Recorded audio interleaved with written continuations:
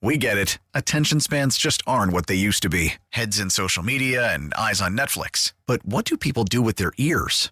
Well, for one, they're listening to audio. Americans spend 4.4 hours with audio every day. Oh, and you want the proof? Well, you just sat through this ad that's now approaching 30 seconds. What could you say to a potential customer in 30 seconds? Let Odyssey put together a media plan tailor-made for your unique marketing needs. Advertise with Odyssey. Visit ads.odyssey.com. We're back here on Sports Talk on the Big 870. Mike Detillier along with the Cajun Cannon, Bobby Hebert. And on the line, on our Oakland Heart Jewelers Talk and Text line, I should say, is the host of BetMGM Tonight, Odyssey Sports Betting Insider Trista Crick. Insider calls are presented by BetMGM. Go check out all the latest lines today on the BetMGM app. Also, be sure to listen to the BetMGM Tonight podcast for more of Trista's analysis. Just check out BetMGM wherever you find your podcast. Trista, thanks so much for joining us this afternoon. I know it was short notice, but I appreciate you responding back quick. I love you guys, man. I can't thank you enough, Mike, for coming on the show. I don't know Bobby well, but anybody who's nicknamed the Cajun Cannon is good in my book. Okay, this weekend, who are your best bets? College basketball-wise. In terms of college basketball, so lines aren't out yet. I was actually just looking at that right now. So you're not getting anything in college until probably the day before. Okay. So if you want to look at some things tonight, let's do it about tonight then. Are interesting. I know that we talk about Big Ten a lot, right? And Big Ten's a very, very tough place to play in these home courts. But Wisconsin just hasn't been great. They haven't been great at home. They certainly haven't been great on the road. I think they've been pretty disappointing. And I think Purdue has to kind of get things back together. Obviously, had a couple of disappointing losses recently. So I like actually Purdue to come out and cover that 4.5. Don't like the total whatsoever. That's probably my favorite bet in college. There's not a ton in terms of like Power 5 that's on tonight. You've got Arizona State as well. They're playing UCLA at UCLA. Kind of a huge number, 11.5. That's a big number. Yeah, huge number at UCLA. So I'd stay away, even though they're number 2 team in the country. And then Arizona on the road at USC, -2.5. I like Arizona on the road, -2.5 for them. They obviously have had some disappointing losses themselves. But again, probably the only two teams in the Pac-12 that you could really trust, UCLA and Arizona. We're starting to see that there's a larger gap between UCLA and Zona because of Ben Mathurin leaving over the summer to play for the Pacers. So there's not really a lot right now in college that I love. Now, Trista, when you're talking about expectations and who's the hottest flavor of the week, so to speak, you look how dominant South Carolina and women's basketball they are. Mm-hmm. Do you have someone you think is going to get hot at the right time? Boy, that's something. When you talk about Alabama football, but how about Alabama basketball right now? When you think number one, or you look at like that's old school. And Auburn thought they had it. They thought they had it last night. Yeah. So, but when you look at like, or even like Houston Cougars, I kind of go old school with them with the Fab Five and all that. So what is your no, not 5-5, Phi Slamma Jamma. Yeah, that's what I was thinking of old school with Olajuwon and stuff. No, the team that beats the Cougars, they will have to have a great night, and the Cougars will have to have a bad one. Man, the way they can play defense, Trista, is so good, and they're so explosive on offense. Yeah, I think you're right, Mike. Like, this is the only team that I really, in all of college basketball, feel confident in regardless of the matchup, right? You look at Alabama, and the thing that Alabama struggles with is perimeter defense, and you saw this against Tennessee. When they get locked down on the perimeter, they really have a hard time creating their own shot. Brandon Miller, he really doesn't get a lot of separation on his own. He obviously has been playing really well in the wake of all of those allegations that he's under. But Alabama against the spread, I don't think they've covered since the Brandon Miller news came out. So I'm going to probably fade Alabama for the rest of the season against the spread.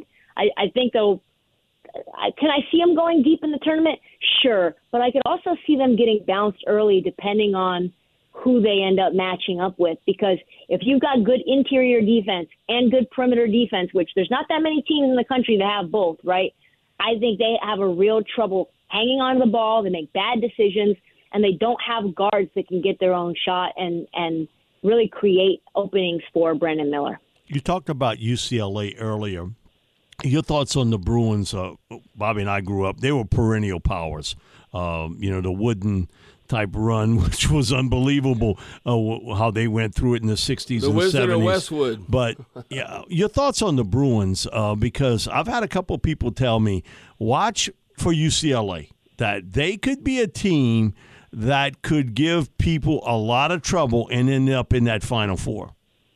Yeah, I think you're right, too, and we've already seen a lot of that core go to the Final Four before. Right. And you've got Jaime Jaquez, who I think maybe is one of the more underrated players in the nation. We don't get a lot of chatter about him. You hear a lot about Drew Timme and not a lot about Jaime. Jaime's been there forever, too. He's a bruiser. He can get things done defensively and offensively, and I like their backcourt play. But if you look at UCLA, what they really have done is just gotten a lot better defensively, too. They're the second-best defense in the country. So, yeah, I'm not somebody – because I'm from the West Coast, so I don't always think highly of Pac-12 teams, but UCLA is probably the only Pac-12 team right now that I can say is a cut above even really other teams around the country. UCLA and Houston, I know that sounds kind of chalky, right? Because that's what Ken Palm likes too. But outside of that, you got all these good teams in the Big East, and they're beating up on one another. Same thing with the Big Ten. And all that means to me is when you get into tournament play, you're exhausted. And so teams who like UCLA and Houston, I could see obviously having really good tournaments. Now, Trista, what is your take on this? Because you look at recruiting classes and all that, and you look at the Blue Bloods, and you can break it down. Obviously, I remember at one point, like Kentucky, are they even going to make the NCAA tournament? And they kind of turned it on, and you look how disappointing North Carolina's been. And then you got Duke and you got Kansas. So when you look at those Blue Bloods, why all of a sudden they're not maybe more dominant? Because you'd think with recruiting classes that they would be. You know, I think it's really interesting, and I think the NIL has helped increase parity a little bit, right? If you're a team like Xavier, for example, right, and all of a sudden the things that Sean Miller was doing 15, 20 years ago is now somewhat legal to do depending on how you structure it. Yeah. Now you've got these smaller. Man, even what Will Wade was doing is legal at today. LSU, yeah. Mm-hmm. Exactly. So if you look at these schools who want to be basketball oriented, Xavier's a great example of that. UConn's a good example of that.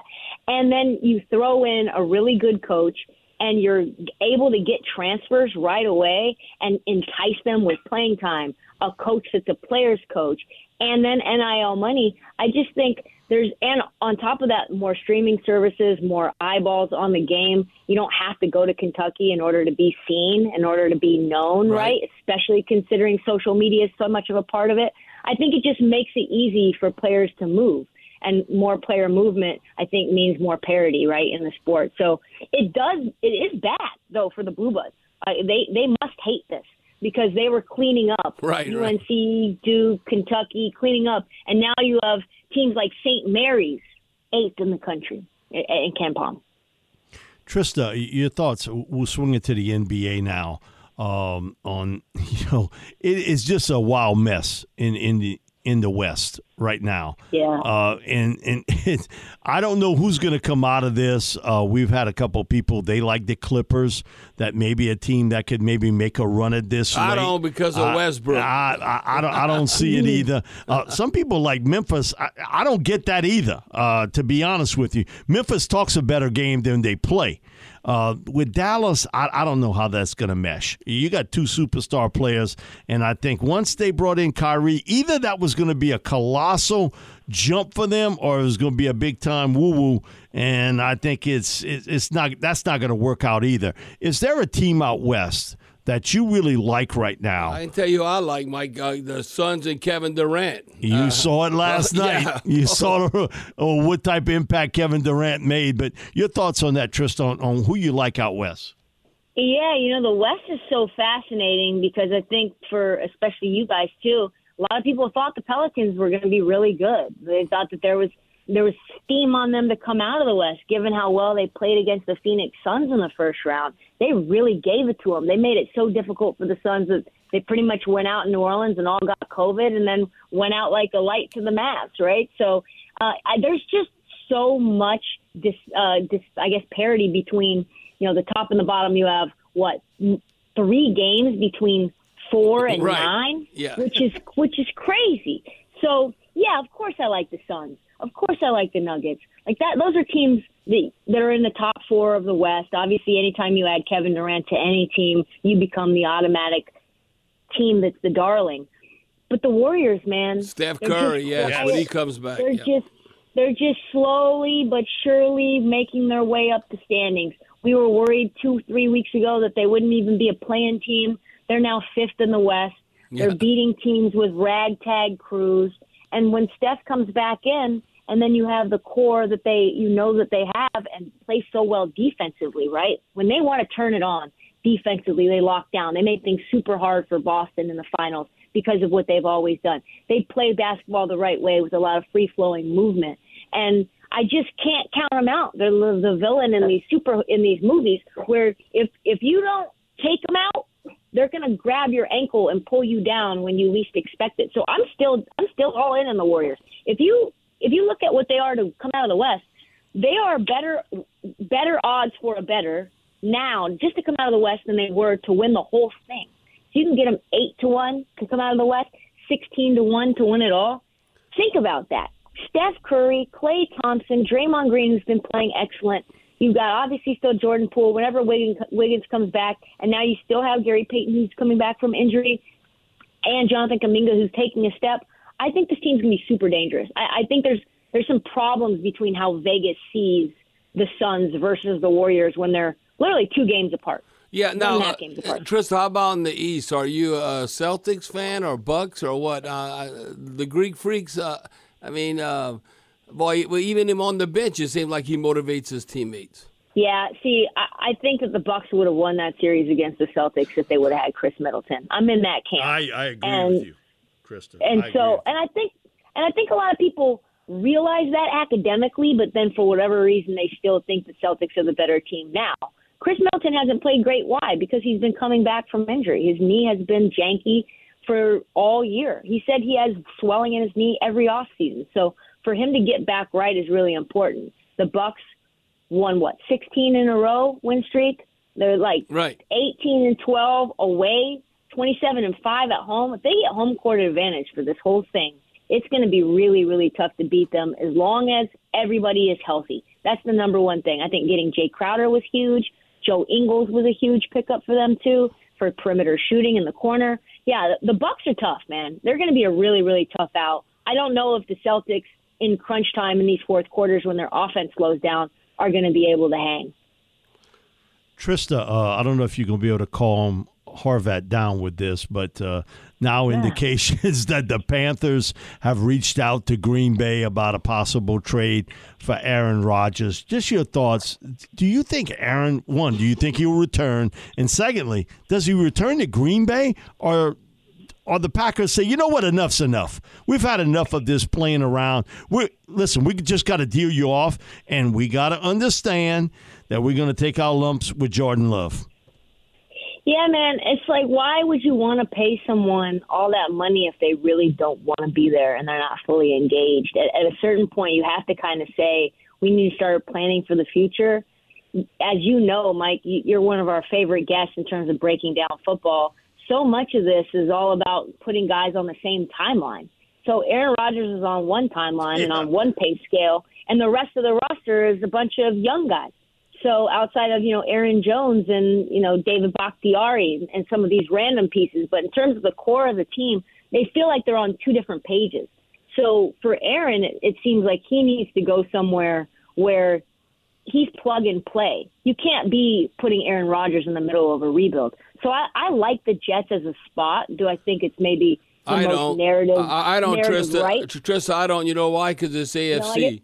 He needs to stay in the NFC. Yeah, look at the NFC South, how sorry it is. Mm-hmm. I mean, all of a sudden, if Aaron Rodgers goes to Carolina, that they favored to win the NFC South, and then like overnight, and he gets the host home game. Yeah. Now with the Jets, because of Buffalo, I mean, there's a lot more competition at the AFC. But man, playing in New York, there is something about that. Make it in New York, you make it. He could be the second coming. I said this to Joe Namath. Oh my God, if Aaron Rodgers would bring the Jets a Super Bowl, they'd build a statue of him.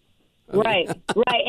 And he's got a little bit of an ego too. So I think the roster obviously is plug and play. The AFC is so tough. If you could stay in the NFC, it's a much better situation. NFC's wide open, right? It's just the Eagles and the Niners. I don't trust my Cowboys at all. Obviously, Mike McCarthy, I don't trust. So if he can figure out a way to do that, I know there's been a lot of steam on him going to Vegas, and maybe that's just a lifestyle thing. But I think there's got to be real smoke there about Green Bay moving on, because he doesn't seem like he's going to be locked all the way in. He's going to be frustrated with the team, and why shouldn't he be? He's one of the best. He's at the tail end of his career. He's making a lot of money, and the team just isn't elevated to the level it needs to be in order for him to win enough games to even be in contention. Trista, thanks so much for joining us this afternoon. We really appreciate it. Yeah, I loved having you, or being on. I'll talk to you guys soon. Thanks, Trista. Thanks so much, Trista Crick. Talk to you. She's the host of BetMGM Tonight and Odyssey Sports Betting Insider. Again, Trista Crick.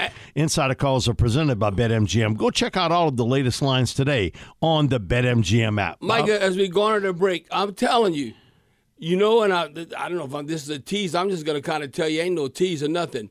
I'm telling you, Tom Brady's not necessarily retired. He's taking it one day at a time. I saw something in an interview. Colin Cowherd looked at it. He would not answer Colin. No, he would not. Mike, it was like saying, Colin. it's not saying, oh, no, I'm done. There's no way. I'm telling you, the 49ers have a Super Bowl team, but who in the hell is their quarterback? And Tom Brady can go back home? Watch.